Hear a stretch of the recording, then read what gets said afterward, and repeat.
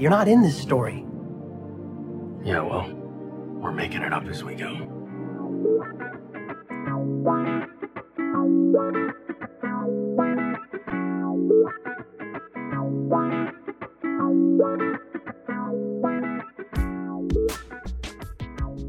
Hello and welcome to Making It Up As We Go, a Destiel fan fiction anthology podcast. We're making it up as we go. I'm your host and reader, Nerdy Nerdenstein. The story is ours now. You can't have it back. Please be warned that the stories featured can and will contain explicit sexual content and is not intended for young audiences.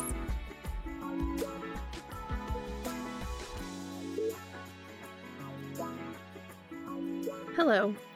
Today I'll be recording Depth of Field by Tess Etc. The rating for this fic is explicit. The pertinent tags for this fic includes major character death, but kind of not, time travel, illness, vomiting, pining, photographer Dean, Dr. Castiel, 1960s, 2010s, alternative universe, no monsters or hunting, implied or referenced suicide, grief and mourning, smut. Try to keep you close to me, but life got in between. Tried to square not being there, but said that I should have been. Hold back the river, let me look in your eyes. Hold back the river so I can stop for a minute and see where you hide.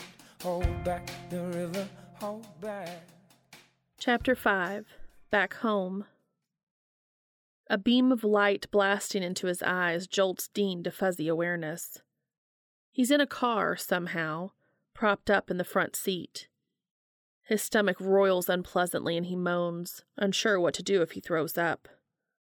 I didn't have time to grab a bucket, sorry, but there's a Walmart bag if you need it.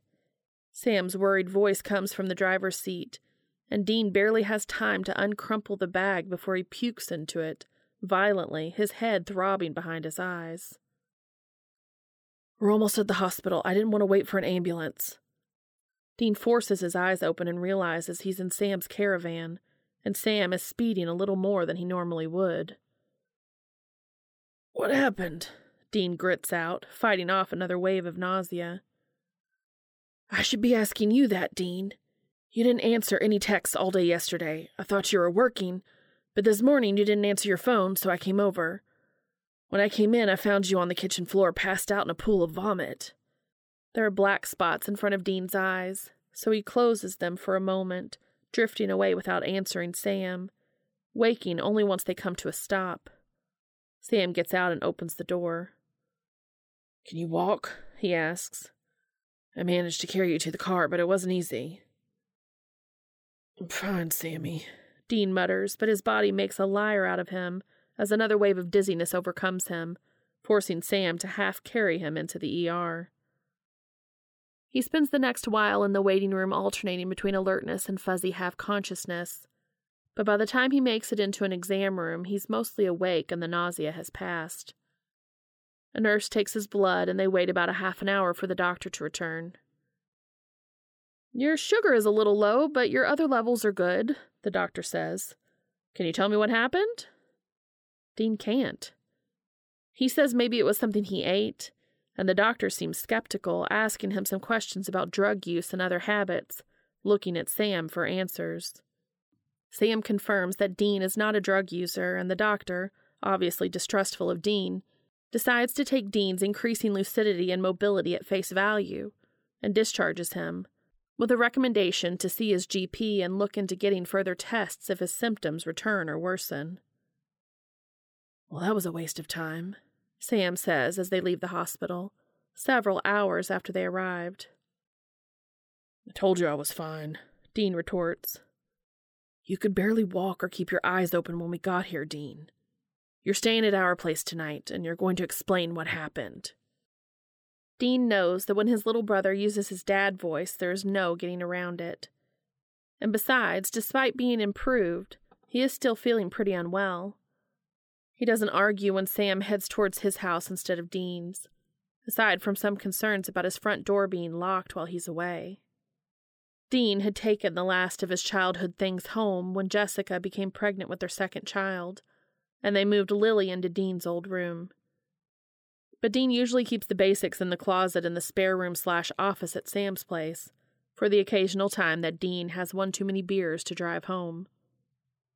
He changes into sweatpants and crashes on the futon immediately when he arrives, not waking up until Sam pokes his head in to tell him supper is ready. Dean gets to his feet and fights off a brief wave of vertigo before making his way to the dining room. He brushes off Sam's questions during dinner, focusing instead on Lily and her toddler monologue until the leftovers are stowed and the dishwasher started. Sam puts some kind of cartoon on the TV in the living room, then sits back down at the table across from Dean and folds his arms. Okay, Dean, what the hell happened?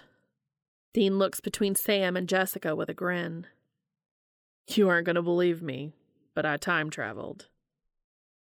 Time travel isn't possible, Dean. Well, that's what happened.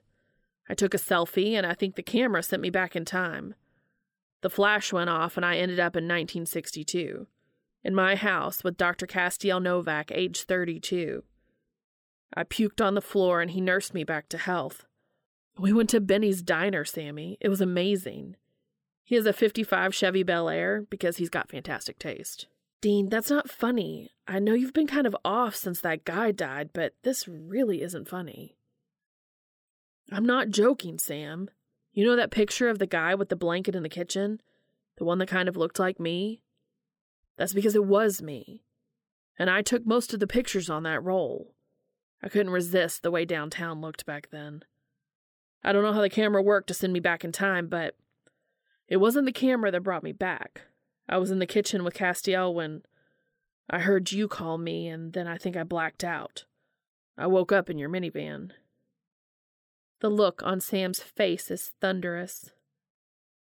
You've played some pretty shitty pranks in your day, Dean, but this is probably the worst. He gets to his feet. I'm going to put Lily to bed. Sam stalks off, and Dean turns to Jessica. I'm not lying. Dean, nobody believes in time travel. Sam was worried about you all night. If you had too many drinks or something, you can just admit it, but don't lie to him like this. Jessica gets to her feet, rubbing her back. Dean stands up to offer her his arm, but she brushes him off. Good night, Dean. Once upon a different life, we rode our bikes into the sky. But now we're caught against the tide. Those distant days are flashing by. The next morning over breakfast, it's immediately apparent that Sam is still pissed. Despite that, he watches Dean carefully, making sure he eats the bland, healthy breakfast Sam puts in front of him. I couldn't dodge the oatmeal bullet in the end, he mutters. Are you sure you're okay to go home? Sam asks. He might be pissed because he thinks Dean is lying, but he won't ever let that make him stop caring about Dean. And if the situations were reversed, Dean would do the same. I'm fine. I feel good as new, Dean says, doing a couple of jumping jacks to demonstrate. Lily tries to copy him, jumping and clapping out of sync until Dean picks her up and smooches her cheek. All right, Sam says. I'll drop you off on the way to work. I have a bunch of stuff to catch up on today, but you better answer me if I call you or I'm going to come right back over there. Dean agrees to the terms, and within an hour, he's been dropped back at his house. He takes a shower first thing before lying on his bed and turning on the TV. He dozes off until Sam texts around lunchtime, at which point he drags himself to his feet and tidies up the mess in the kitchen. He makes himself a sandwich, which he picks at while he goes through his emails. He should be hungry, but the food just makes him feel a little sick. Eventually his eyes fall on the box of books he'd brought down from the attic.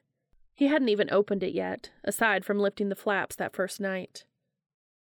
Curious, he gets down on the floor next to the box and starts pulling books out. There are a few novels on the top, along with a few more medical textbooks.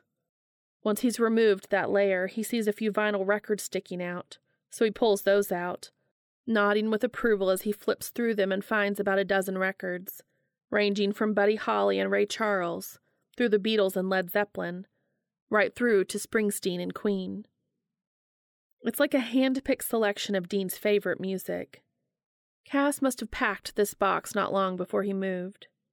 There's a few 45s, too, including the Platters and the Chuck Berry ones they had listened to last night.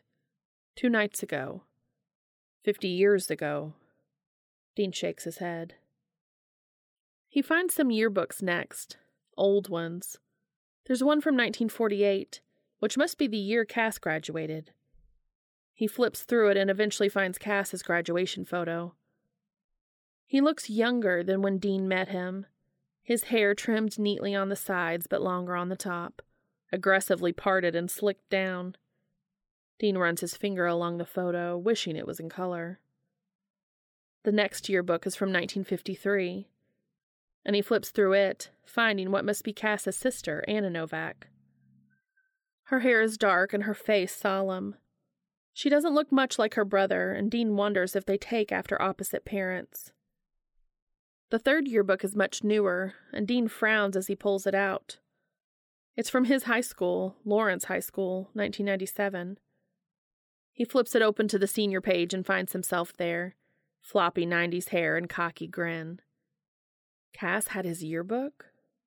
He sets it aside and looks back in the box. The next thing he pulls out is a magazine, which Dean immediately recognizes as one of the first he'd had photos published in, back when he was still in college. At the very bottom is a scrapbook, which Dean pulls out and flips through, finding old photos from the 40s and 50s of what must be Cass's family.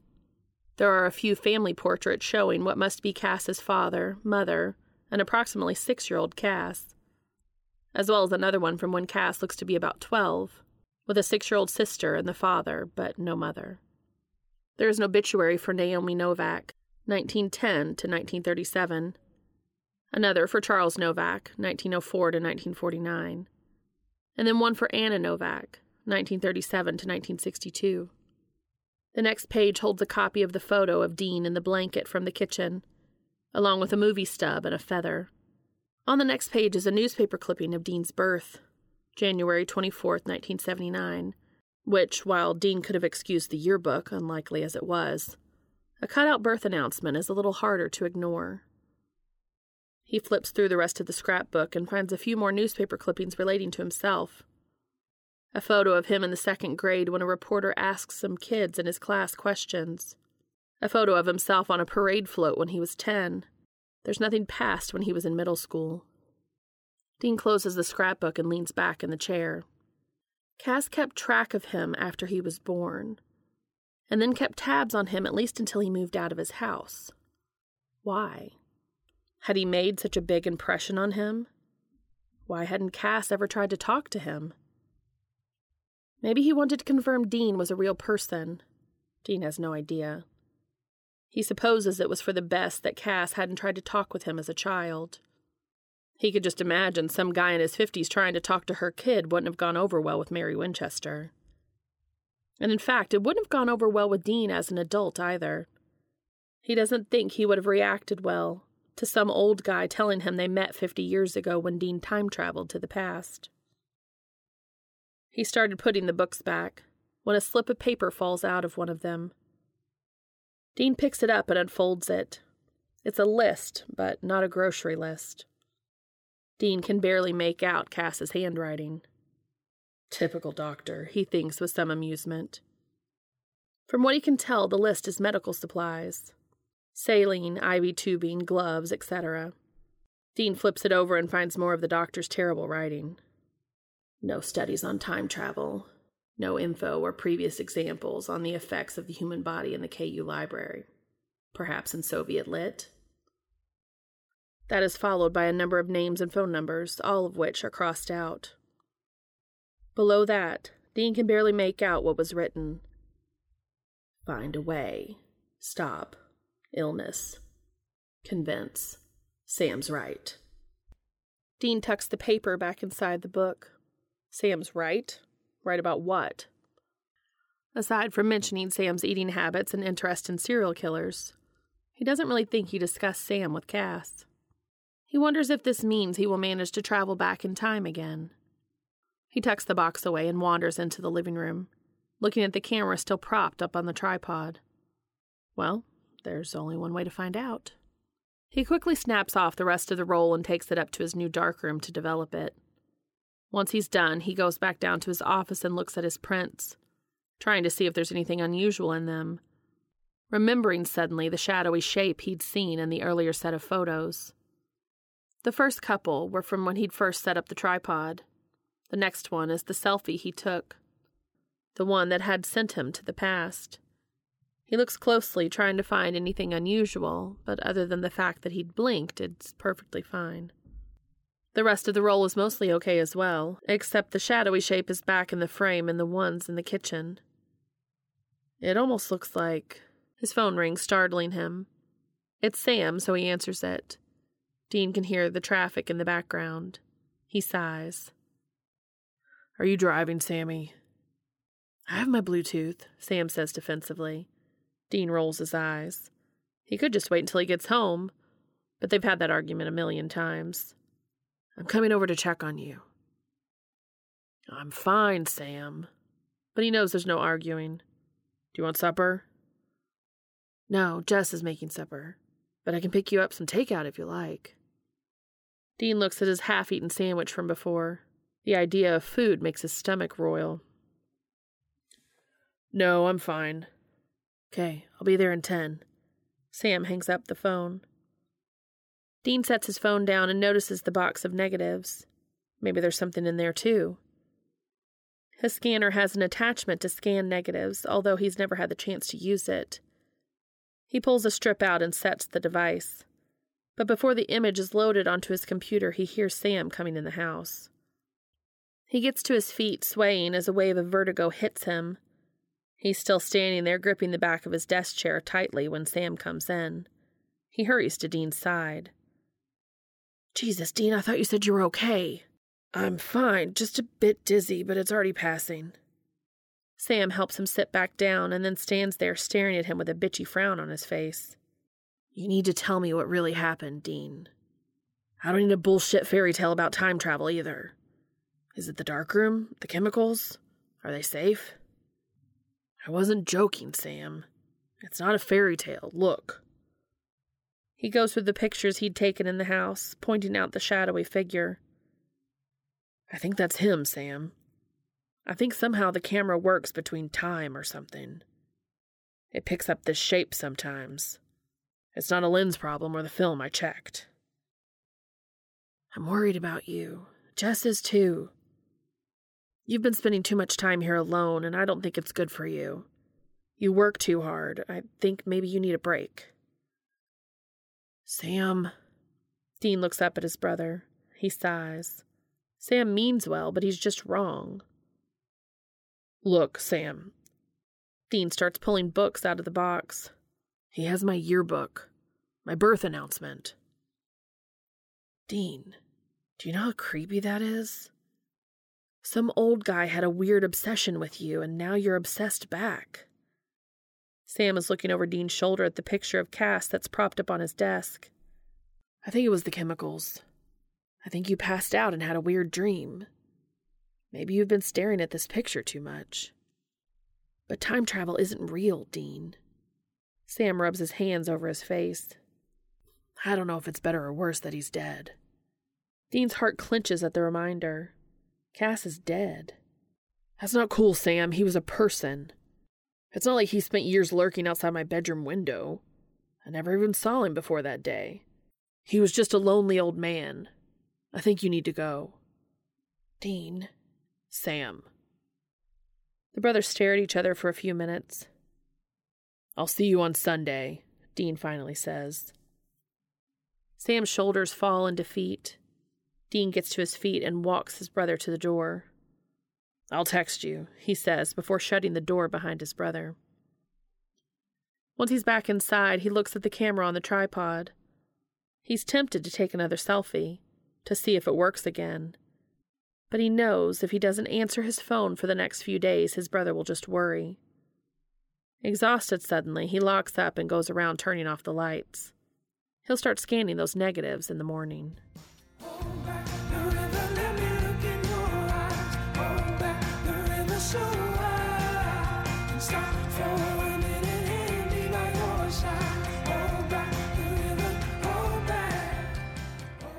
Dean's still asleep when he's awoken by a text from his brother at 9, and he goes right back to sleep after replying, not waking until noon. His milk is bad, so he takes a bowl of dry cereal into his office along with the box of negatives. He picks at his cereal as he goes through them, sorting them into ones with people in them and ones without. The first strip scans without incident, and he goes through the photos on his computer. They're mostly from a park in Lawrence, leaves just beginning to change and golden sunlight on everything. He only prints one picture, a selfie he definitely didn't take when he went back in time before. It's obviously of him and Cass, although unfortunately at a bad angle as he managed to get all of Cass in the frame but only one side of his head. It's probably because he's not used to taking a selfie without a digital screen. He'll have to compensate for that when he actually takes the picture in the future. The past. His future. The world's past. It's confusing, but Dean shrugs. He's glad to have the confirmation that he's going to have another trip into the past, although it doesn't look good enough to prove it to Sam. At least he has another picture of Cass. Maybe there will be something better on one of the other strips. He feeds the next strip into the scanner and hits the button, but instead of the negative sliding smoothly into the slot, it makes a whirring noise and starts beeping. Worried, he pulls the negative out and checks the end. It's a little jagged, so he tries again with one of the all-landscape negatives, which is promptly chewed up by the machine. Frustrated, he picks bits of celluloid out of the scanner and tries again, but this time it won't catch at all. He swears to himself, but he's not ready to give up yet. He has a whole darkroom upstairs he can use. He collects the good strips and heads upstairs. He pauses at the top, holding the wall to keep upright, fighting a wave of vertigo. He frowns. He got better much faster last time. It's been a few days already, and he's still suffering from the random waves of dizziness and nausea. The wave passes to his relief, and he goes into the darkroom and sets the negatives on the counter, pulling down the chemicals he needs. He is reaching for the bleach when a wave of dizziness overcomes him. He tries to set the bottle on the counter, but something hits something else, and he's grabbing futilely for the counter as he slides to the floor. Lonely water, won't you let us wander? Let us hold each other. A noxious smell and the sound of dripping greets him as he slowly wakes back up. He remembers immediately what happened, but he has no idea how long he was out for. Cautiously, he gets to his feet to survey the damage. No, he mutters to himself as he grabs gloves and starts pulling the negatives from the pool of bleach. They've been sitting in it long enough to soak through the sleeves and into the negatives. Swearing, he starts rinsing them in the sink, pausing after a moment to let the room air out a bit. He's lucky he didn't poison himself. After he's rinsed the negatives and hung them to dry, he looks them over. It doesn't look good. Most of the frames are damaged and unsalvageable. He'll get very few good pictures out of these, and he's going to need to order more photographic bleach before he can even try. He angrily finishes cleaning up his mess before heading downstairs.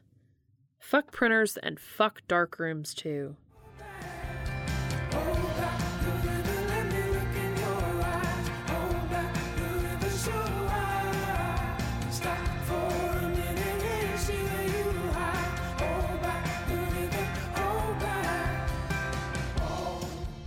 The dinner the next day with Sam and his family is uneventful. Dean is feeling much better by then and has ordered more chemicals and calmed down a little bit over the damage to the negatives, as well as not having anything really definitive to show his brother. He and Sam came to an unspoken agreement to not discuss Dean's illness, time travel, the camera, or Castiel Novak. Instead, they discuss Lily's brand new mermaid obsession, gas prices, and how Jessica is unable to tie her own shoes. Sam laughs at her retelling of an adventure at the library involving Lily in an undersea display, and Dean watches them a little wistfully. He'd never felt his lack of a relationship quite so keenly before, and for some reason it makes him think of Cass, alone in that big house for years. Dean wonders suddenly if the same fate awaits him, too. "I'm going out of town," he says suddenly. "What?" "Yeah, I got a gig doing a destination wedding. Roaming is like $1 million, though, so I'll be out of cell service," he thinks quickly. "Maybe I can email you." He can probably set up some emails on a timer or something. "How long will you be gone?" "I'm leaving tomorrow. Should be back by next Monday, though. I'll miss dinner next week." That should give him plenty of time before Sam starts to worry. Sam gives a look to Jess but doesn't say anything. "Just leave me info on where I can get a hold of you," Sam says.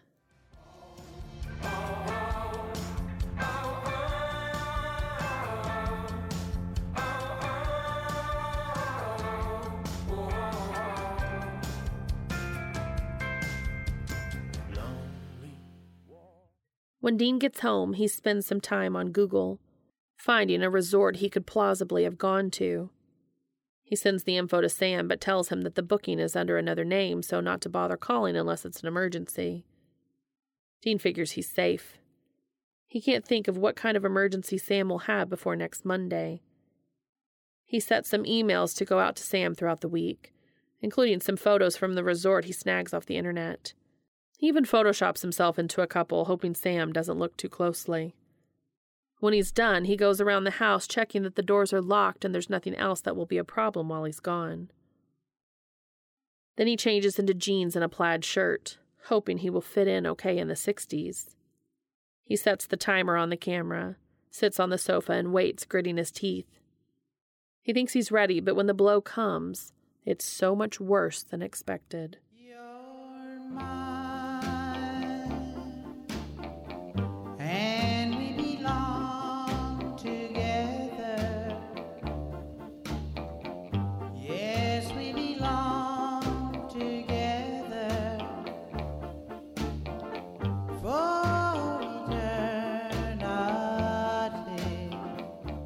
Chapter 6. He Knew Me. When Dean's eyes open, he finds himself in the sick room at Cass's house, the one he uses as an office. He turns his head to see Cass on an uncomfortable-looking chair, his head lolled to one side. When he tries to speak, his mouth feels like it's full of half-dried glue. It's somehow enough to startle Cass awake. He looks like shit, dark circles under his eyes like he hasn't slept in days. He must not have to fall asleep on that chair. Cass is on his feet in a flash, his hands to Dean's forehead. "Hey, Cass," Dean manages this time. "How long was I out?" "I found you on the living room floor 36 hours ago, Dean. You had a fever of 103 for several hours. You wouldn't keep down aspirin, and I spent hours soaking towels in cool water to bring your fever down. I don't think time travel is very healthy." "So you finally believe me?" "You vanished right in front of my eyes. I had to believe something. Why did you come back?" "I had to see you again." "I don't know if it's worth it, Dean." Dean looks at Cass's worried blue eyes and smiles. "Definitely worth it." His eyes drift closed.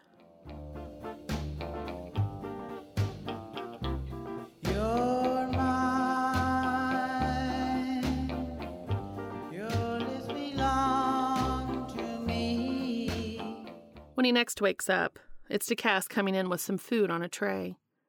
It's soup and a sandwich, and Dean manages to sit up in order to eat it. The food makes him queasy, but he forces it down in order to reassure Cass, who's hovering over him nervously.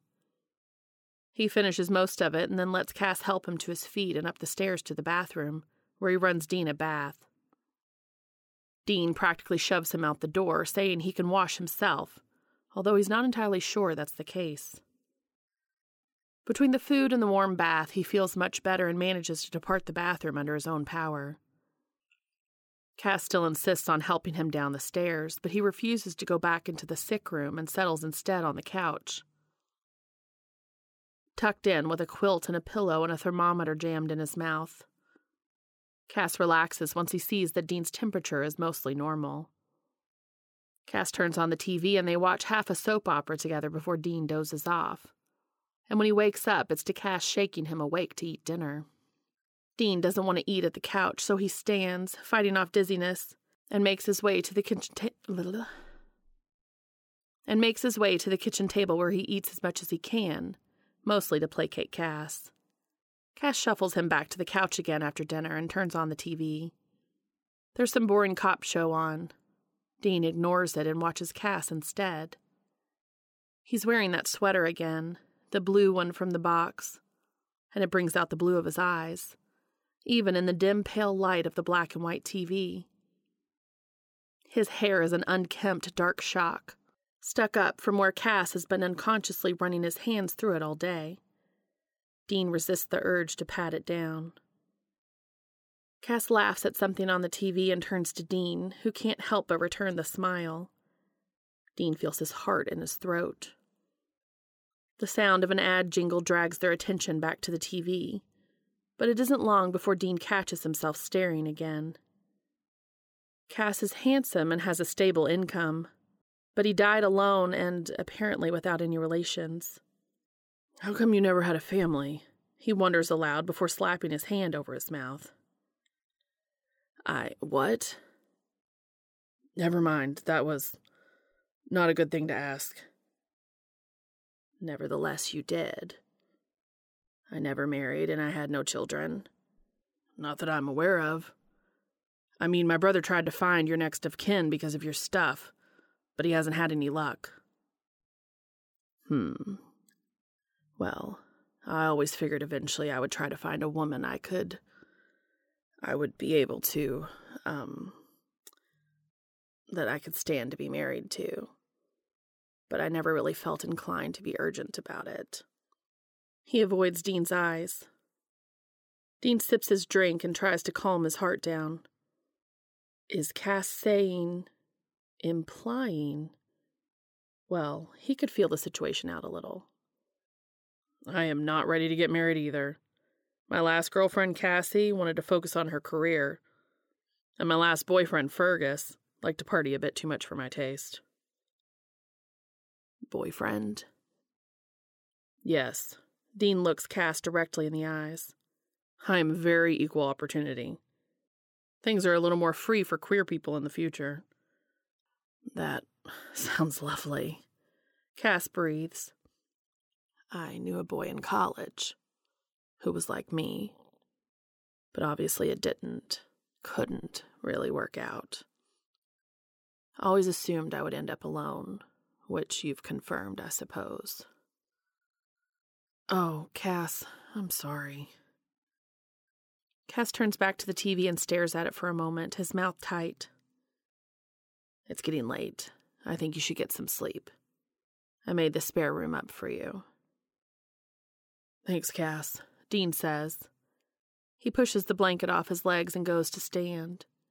Cass reaches out a hand and Dean takes it, letting Cass pull him to his feet. His hand is warm and soft, and Dean lets it go reluctantly.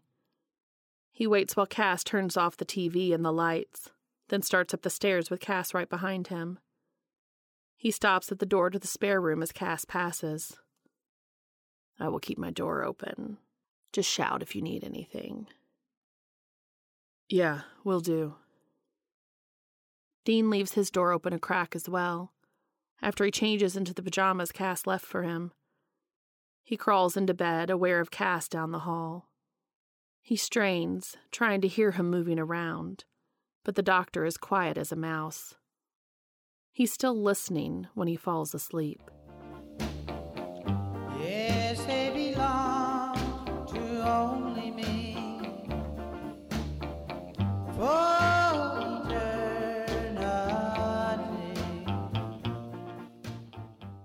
Dean's always been a morning person, so on Thursday morning he awakes to find that Castiel is still asleep. He creeps downstairs and takes the liberty of making coffee and then breakfast. And when Cass comes downstairs, Dean is ready with a hot mug and some pancakes. They smile at each other over breakfast, then spend the morning cleaning the kitchen and the sick room. Cass tries to get Dean to sit down, but he's feeling fantastic. And plus, he tells Cass, it feels weird to sit around while someone else cleans what feels like his own house. They brainstorm a bit about time travel, trying to figure out how it could have happened and how to reverse it. Although if Dean is honest with himself, he doesn't really want to reverse it. He's enjoying spending time with Castiel. He's fun to talk to, smart, has good taste in stuff that Dean likes, and is incredibly easy on the eyes. Eventually, they give up on the time travel. Cass suggests they pack a lunch and take the camera out to get some more pictures of Lawrence, and Dean agrees. He suggests some spots he has gone in the past for shoots, and they go to them one by one. Late in the afternoon, they find themselves in a quiet park by the river, and Dean has Cass pose with the sun over his shoulder. And Dean snaps a few pictures of him like that. He hopes like hell that these photos somehow missed the bleach disaster. Beautiful, he breathes, watching Cass as he watches a bird land nearby. Cass turns to look at him. The bird, Dean laughs. It's a good-looking bird. Dean is not looking at the bird. Cass smiles at Dean, and for a long moment they just look at each other. I noticed the bird pictures you took were a little blurry. You want some tips? Sure, Cass says. Dean hands Cass the camera and starts pointing out some of the settings on it and how to use them to be more effective in different lighting situations. They snap a few more pictures, then Dean takes it back. There's one shot left, so he puts his arm around Cass and turns the camera around. He holds it up and points at the both of them. Selfie time, Dean says. Smile. Cass says, cheese, and Dean tilts the camera a little to the side, hoping to compensate for the framing mistake in this photo, the only one he has. But just as he hits the shutter, Cass slips a little, throwing Dean's angle off. Well, shit, Dean says with a laugh. You're mine, my baby, and you'll always be. They aren't in a rush to leave the park, so they walk around a little while longer. Eventually, they find a bench and sit down, watching the setting sun glint on the water. Dean lets his hand slip off his lap and brush against Cass's. It's cool out, and Cass's finger seems cold against his. He inches his hand a little closer, and when Castiel doesn't pull away, he slides it closer still, slipping 2 fingers under Cass's. There's a brief moment of terror. Then he feels the tip of Cass's finger hook around his. He smiles into the sunset.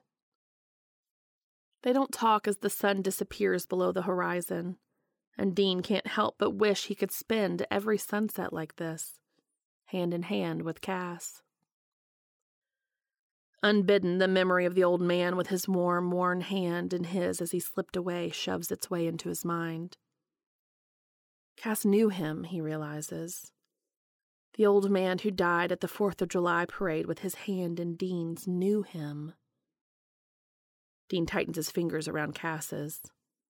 Cass squeezes back. I swear by everything I own, you'll always be mine. When they arrive back at the house, Cass heats up some soup he made while Dean was ill, and Dean suggests they eat it in front of Cass's black and white TV. They watch some weird show with a talking horse, and Dean realizes why reading was a much bigger pastime before HBO came along. They wash up together at the sink, but neither one of them seems to be eager to call it a night. Instead, they lean on the counter and talk, sharing stories about their siblings and childhood, comparing the 30s and 40s with the 80s and 90s. Eventually, the clock chimes 11 and Cass sighs. It's getting late, Cass says regretfully. Dean agrees and follows Cass up the stairs. They pause in front of the spare room. Cass turns to Dean, opening his mouth as if to say something, but he shuts it instead. He knew me, Dean thinks. Cass, he whispers. He reaches out to take Cass's hand and tugs him gently. Cass doesn't pull away. He doesn't pull away and he doesn't go in his room. He lets Dean tug him closer, and he looks at Dean from so close that Dean can see the way the blue of his eyes fan out from the pupil in spokes of navy, gray, and cerulean. Dean licks his lips and those blue eyes drop to his mouth and he's done. He leans forward, but Cass meets him halfway and it's like electricity. It's like the first spray of a hot shower. It's that first sip of coffee in the morning. It's like the kick in the gut of time travel. It's not tentative. They've been dancing around each other for 2 days. Dean finds himself pushed up against the wall, but he pulls Cass along with him, his hands already tangled in Cass's hair, Cass's tongue tangled up in his mouth. Cass pushes his full body against Dean's from thigh to chest, and Dean tilts his head and opens his mouth to let him in. He's everything. Everything Dean could have ever wanted or needed. He's light. He's oxygen. Cass's lips move along his jaw and to his throat. I've been thinking about this all day, Cass rumbles near his ear. Oh, fuck, me too. Me too, Dean says.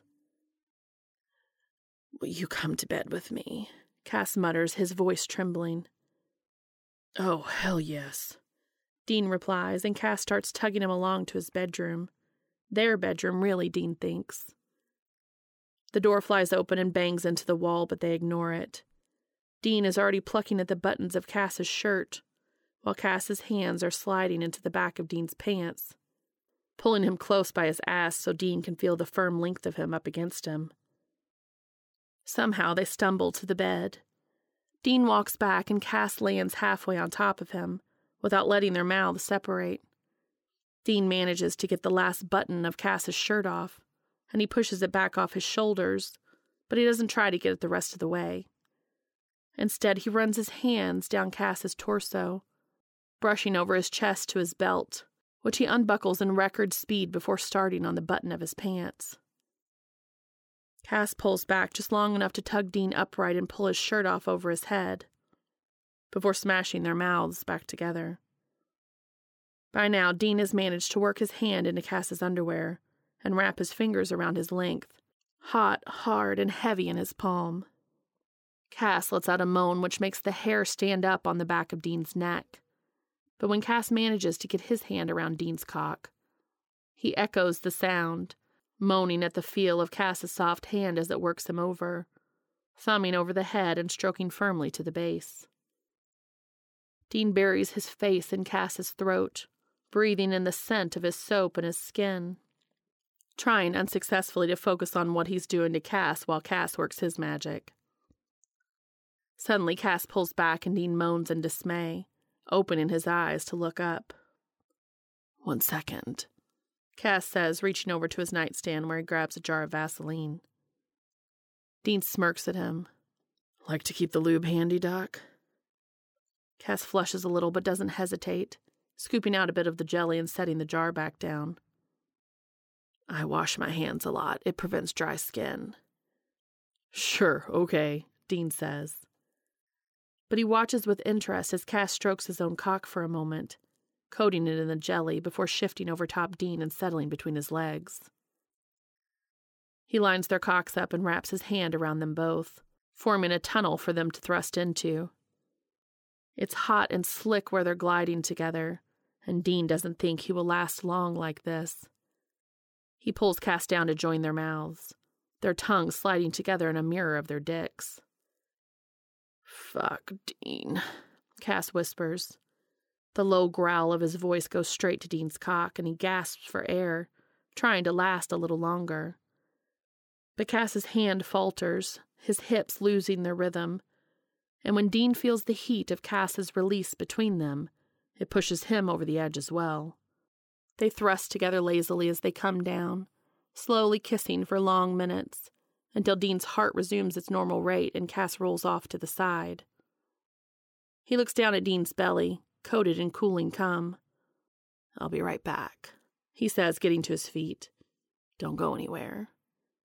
"Where would I go?" Dean replies, watching as he slides out of the bed and out of the room.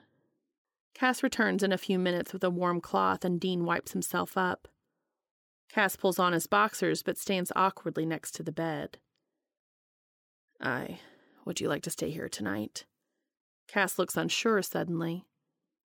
Dean gets up, pulls the bedding back, and slips into bed, patting the spot next to him. "Absolutely, I would." Cass grins at him before shutting off the light and sliding in next to Dean. Dean scoots next to him and Cass takes him in his arms. Dean can just barely make out the soft smile on Cass's face in the light coming in from the street outside. He presses a kiss to Cass's cheek. "Good night, babe," Dean says. "Good night, Dean." You're mine, and we belong together. Yes, we belong together for eternity.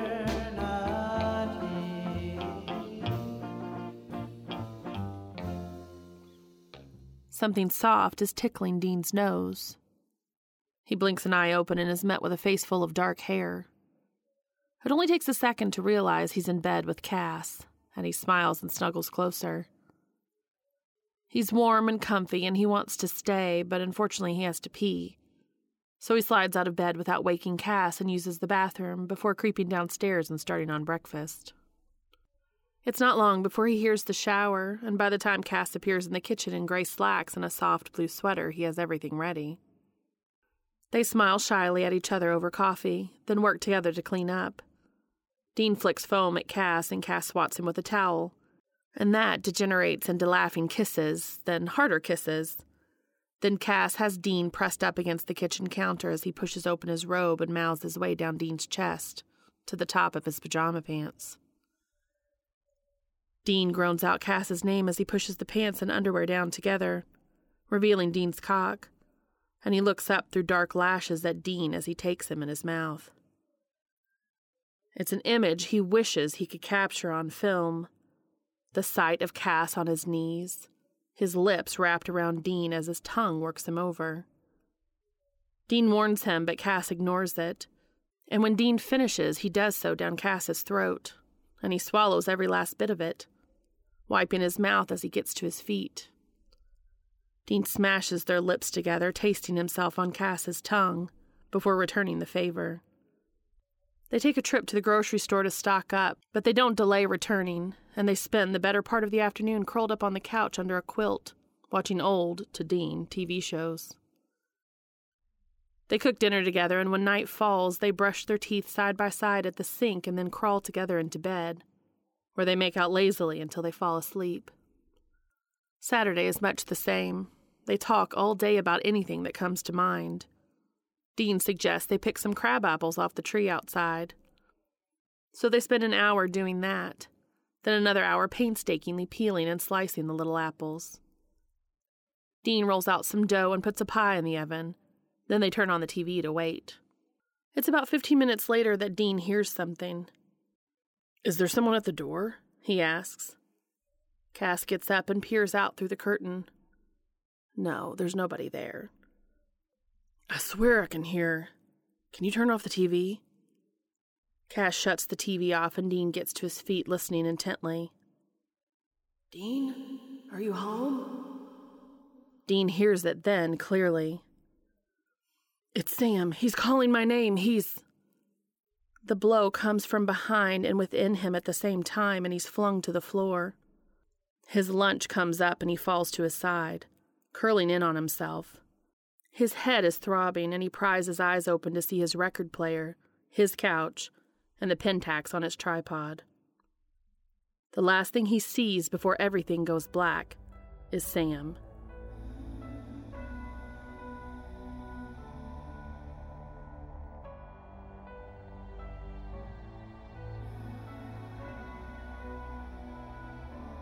I've seen the world, done it all, had my cake now. Diamonds brilliant and Bel Air now. Hot summer nights, mid-July, when you and I were forever wild. The crazy days, city lights, the way you'd play with me like a child.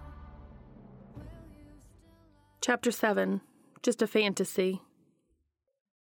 A beeping sound is what wakes Dean. He doesn't try to open his eyes, knowing that the pounding in his head will only get worse when he does. "Dean?" He hears Sam's voice from his left. "Are you waking up? I should call the nurse." "Day is it?" Dean manages to croak out. Shit, his throat feels like he's been swallowing knives. "Monday. Dean, don't try to talk. You were basically in a coma when I found you." "Thought I had more time. You called me back. Why'd you do that?" He slips back into sleep. Will you still love me when I'm no longer young and beautiful? Will you still love me when I got nothing but my aching soul? I know you will, I know you will, I know that you will. Will you still love me when I'm no longer beautiful? He's more lucid when he wakes up again, and Sam isn't there this time. Instead, it's a nurse who wakes him up by grabbing his wrist unceremoniously and taking his pulse. A brief conversation lets him know that it's now Tuesday, October 2nd, and he's been in the hospital since his brother found him in his house on Sunday. He's not looking forward to hearing Sam's side of the story. But the inevitable happens a few hours later when Sam walks through the doorway with a scowl on his face and a car seat in his hands. Dean was half asleep, but he jolts to alertness, looking curiously at the car seat. A squeal from within draws Sam's attention before he can say anything to Dean. So he waits while Sam removes the bundle from its carrier and cradles it in his arms. "I thought you'd like to meet your nephew," Sam says. Dean holds out his arms, and Sam only hesitates a moment before he hands him the little guy, who blinks up at Dean with washed-out, pale eyes. Sam sits on the chair next to Dean and folds his arms. "Jess went into labor on Saturday. I tried to call you, then I remembered you were out of town, so I tried to get in touch with the resort, after I emailed you about a dozen times. They had no idea who you were, and there were no weddings scheduled. So I drove by your house to see if you had left the wrong information. The Impala was in the driveway, so I went in. I thought at first you must have taken a cab, but I saw the camera set up in the living room. I figured you must have been home, but when I yelled, I heard you fall down in the kitchen, and I found you there passed out. So between you and Jess at the hospital, I've been running all over the place. And honestly, I'm fucking pissed." "Sam, "Why did you lie about going out of town?" I didn't want you to worry about me. If I didn't call for a few days. And I wanted to see if the camera would work again. And it did. It did, Sam. It sent me right back to Cass. I don't know how, but it works. Until I heard you. I think that's what brought me back. I was in the kitchen and I heard you calling and... Sam's face is a thundercloud. "Dean, I don't know what's up with you. You've never lied to me before. Even when I went to California, after Mom and Dad died and you went through that rough patch, we talked. You talked to me when you were having problems and we worked it out. We're a team. Sam, I'm not lying. I like him, Sam. I've never met anyone like him. He's a fantasy, Dean."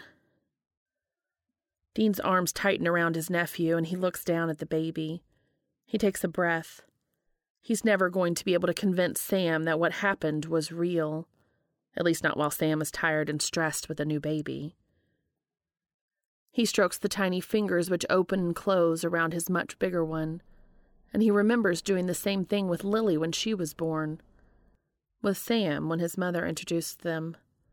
This baby is his family, and he needs his father to focus on him, not on whether or not Dean is delusional or something. He offers the baby back to Sam, who takes him and holds him against his chest, jiggling him lightly. Jess is waiting outside.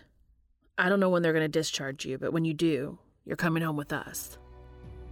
I've seen the world lit it up as my stage now, channeling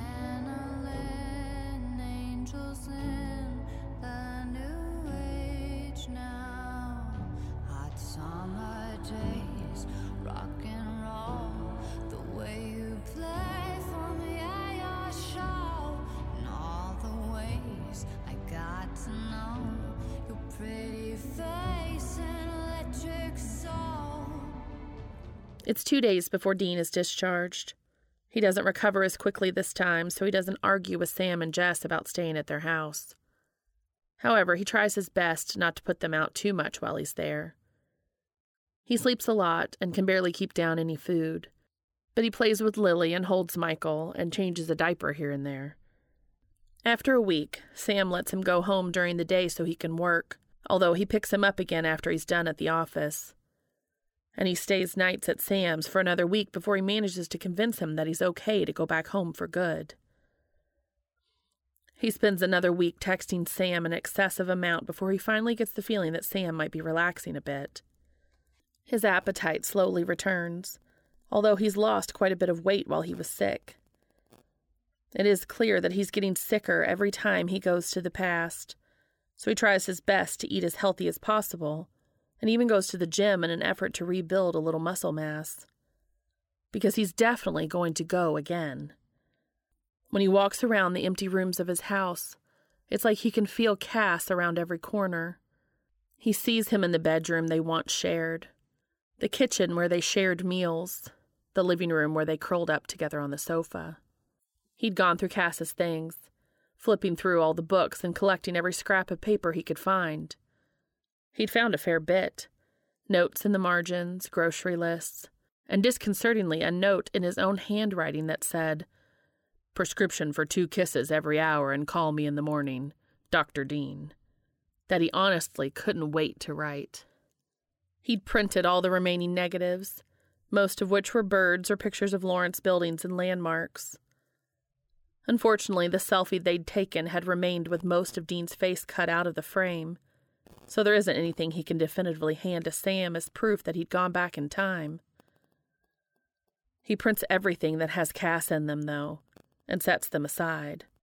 He picks up a photo album one day and slides all the pictures of Cass into it, putting the album on the bookshelf so it's not out in the open for Sam to comment on when he stops by.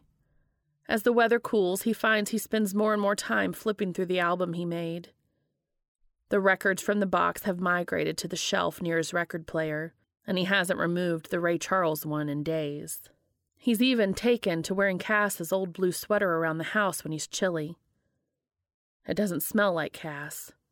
It doesn't smell like anything but old dust. But he's too afraid to wash it in case it falls apart. So he just wraps himself in it carefully and flips through his photos. Will you still love me when I'm no longer young and beautiful? Will you still love me when I got nothing but my aching soul? I know you will, I know you will, I know that you will. Will you still love me when I'm no longer beautiful? Sam seems to relax enough eventually to make plans with Jess to take his kids to California for Thanksgiving.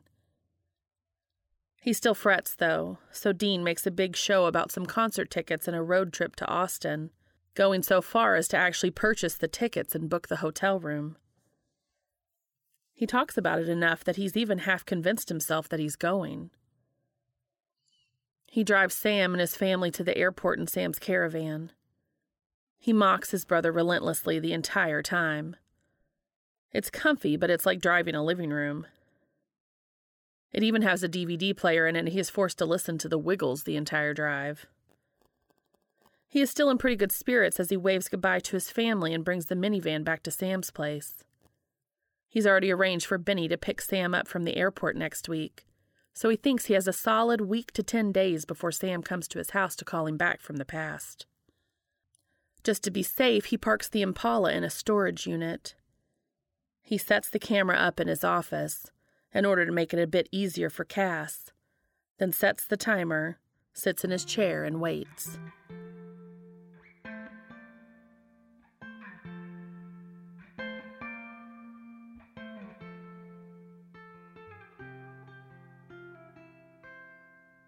Try to keep you close to me, but life got in between.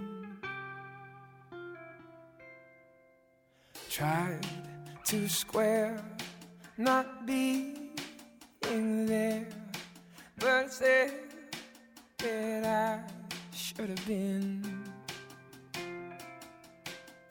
Hold back the river, let me look in your eyes. Hold back the river so I can stop for a minute and see where you hide. Hold back the river, hold back. Once upon a different life, we rode our bikes into the sky. Now we caught against the tide. Those distant days all flashing by. Hold back the river, let me look in your eyes. Hold back the river so I can stop for a minute and be by your side. Hold back the river, hold back.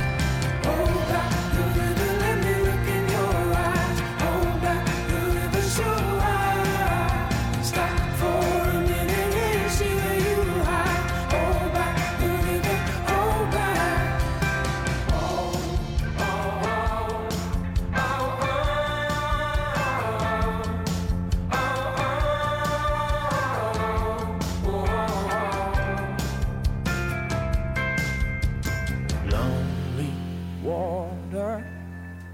Lonely water, won't you let us wander?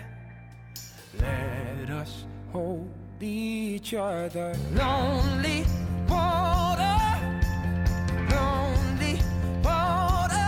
won't you let us wander?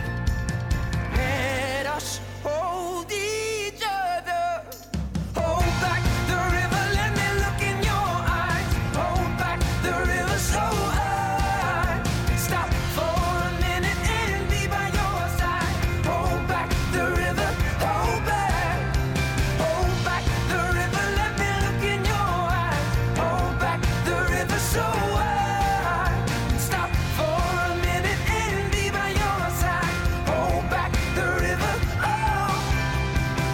Lonely water, won't you let us wander? Let us hold each other. Lonely water, won't you let us wander?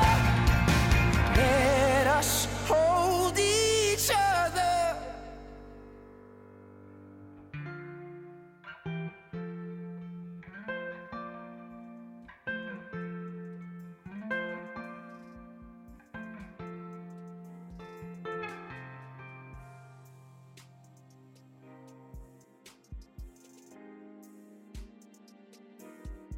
Can be contacted on Twitter, Tumblr, or at makingitupaswegopod@gmail.com. If you are able, please go to the author's AO3 story and give comments and kudos to them for sharing this with us. The link is in the show notes. This will also be posted on AO3 as a podfic under my username, and the link will be in the show notes as well. As always, thank you so much for listening.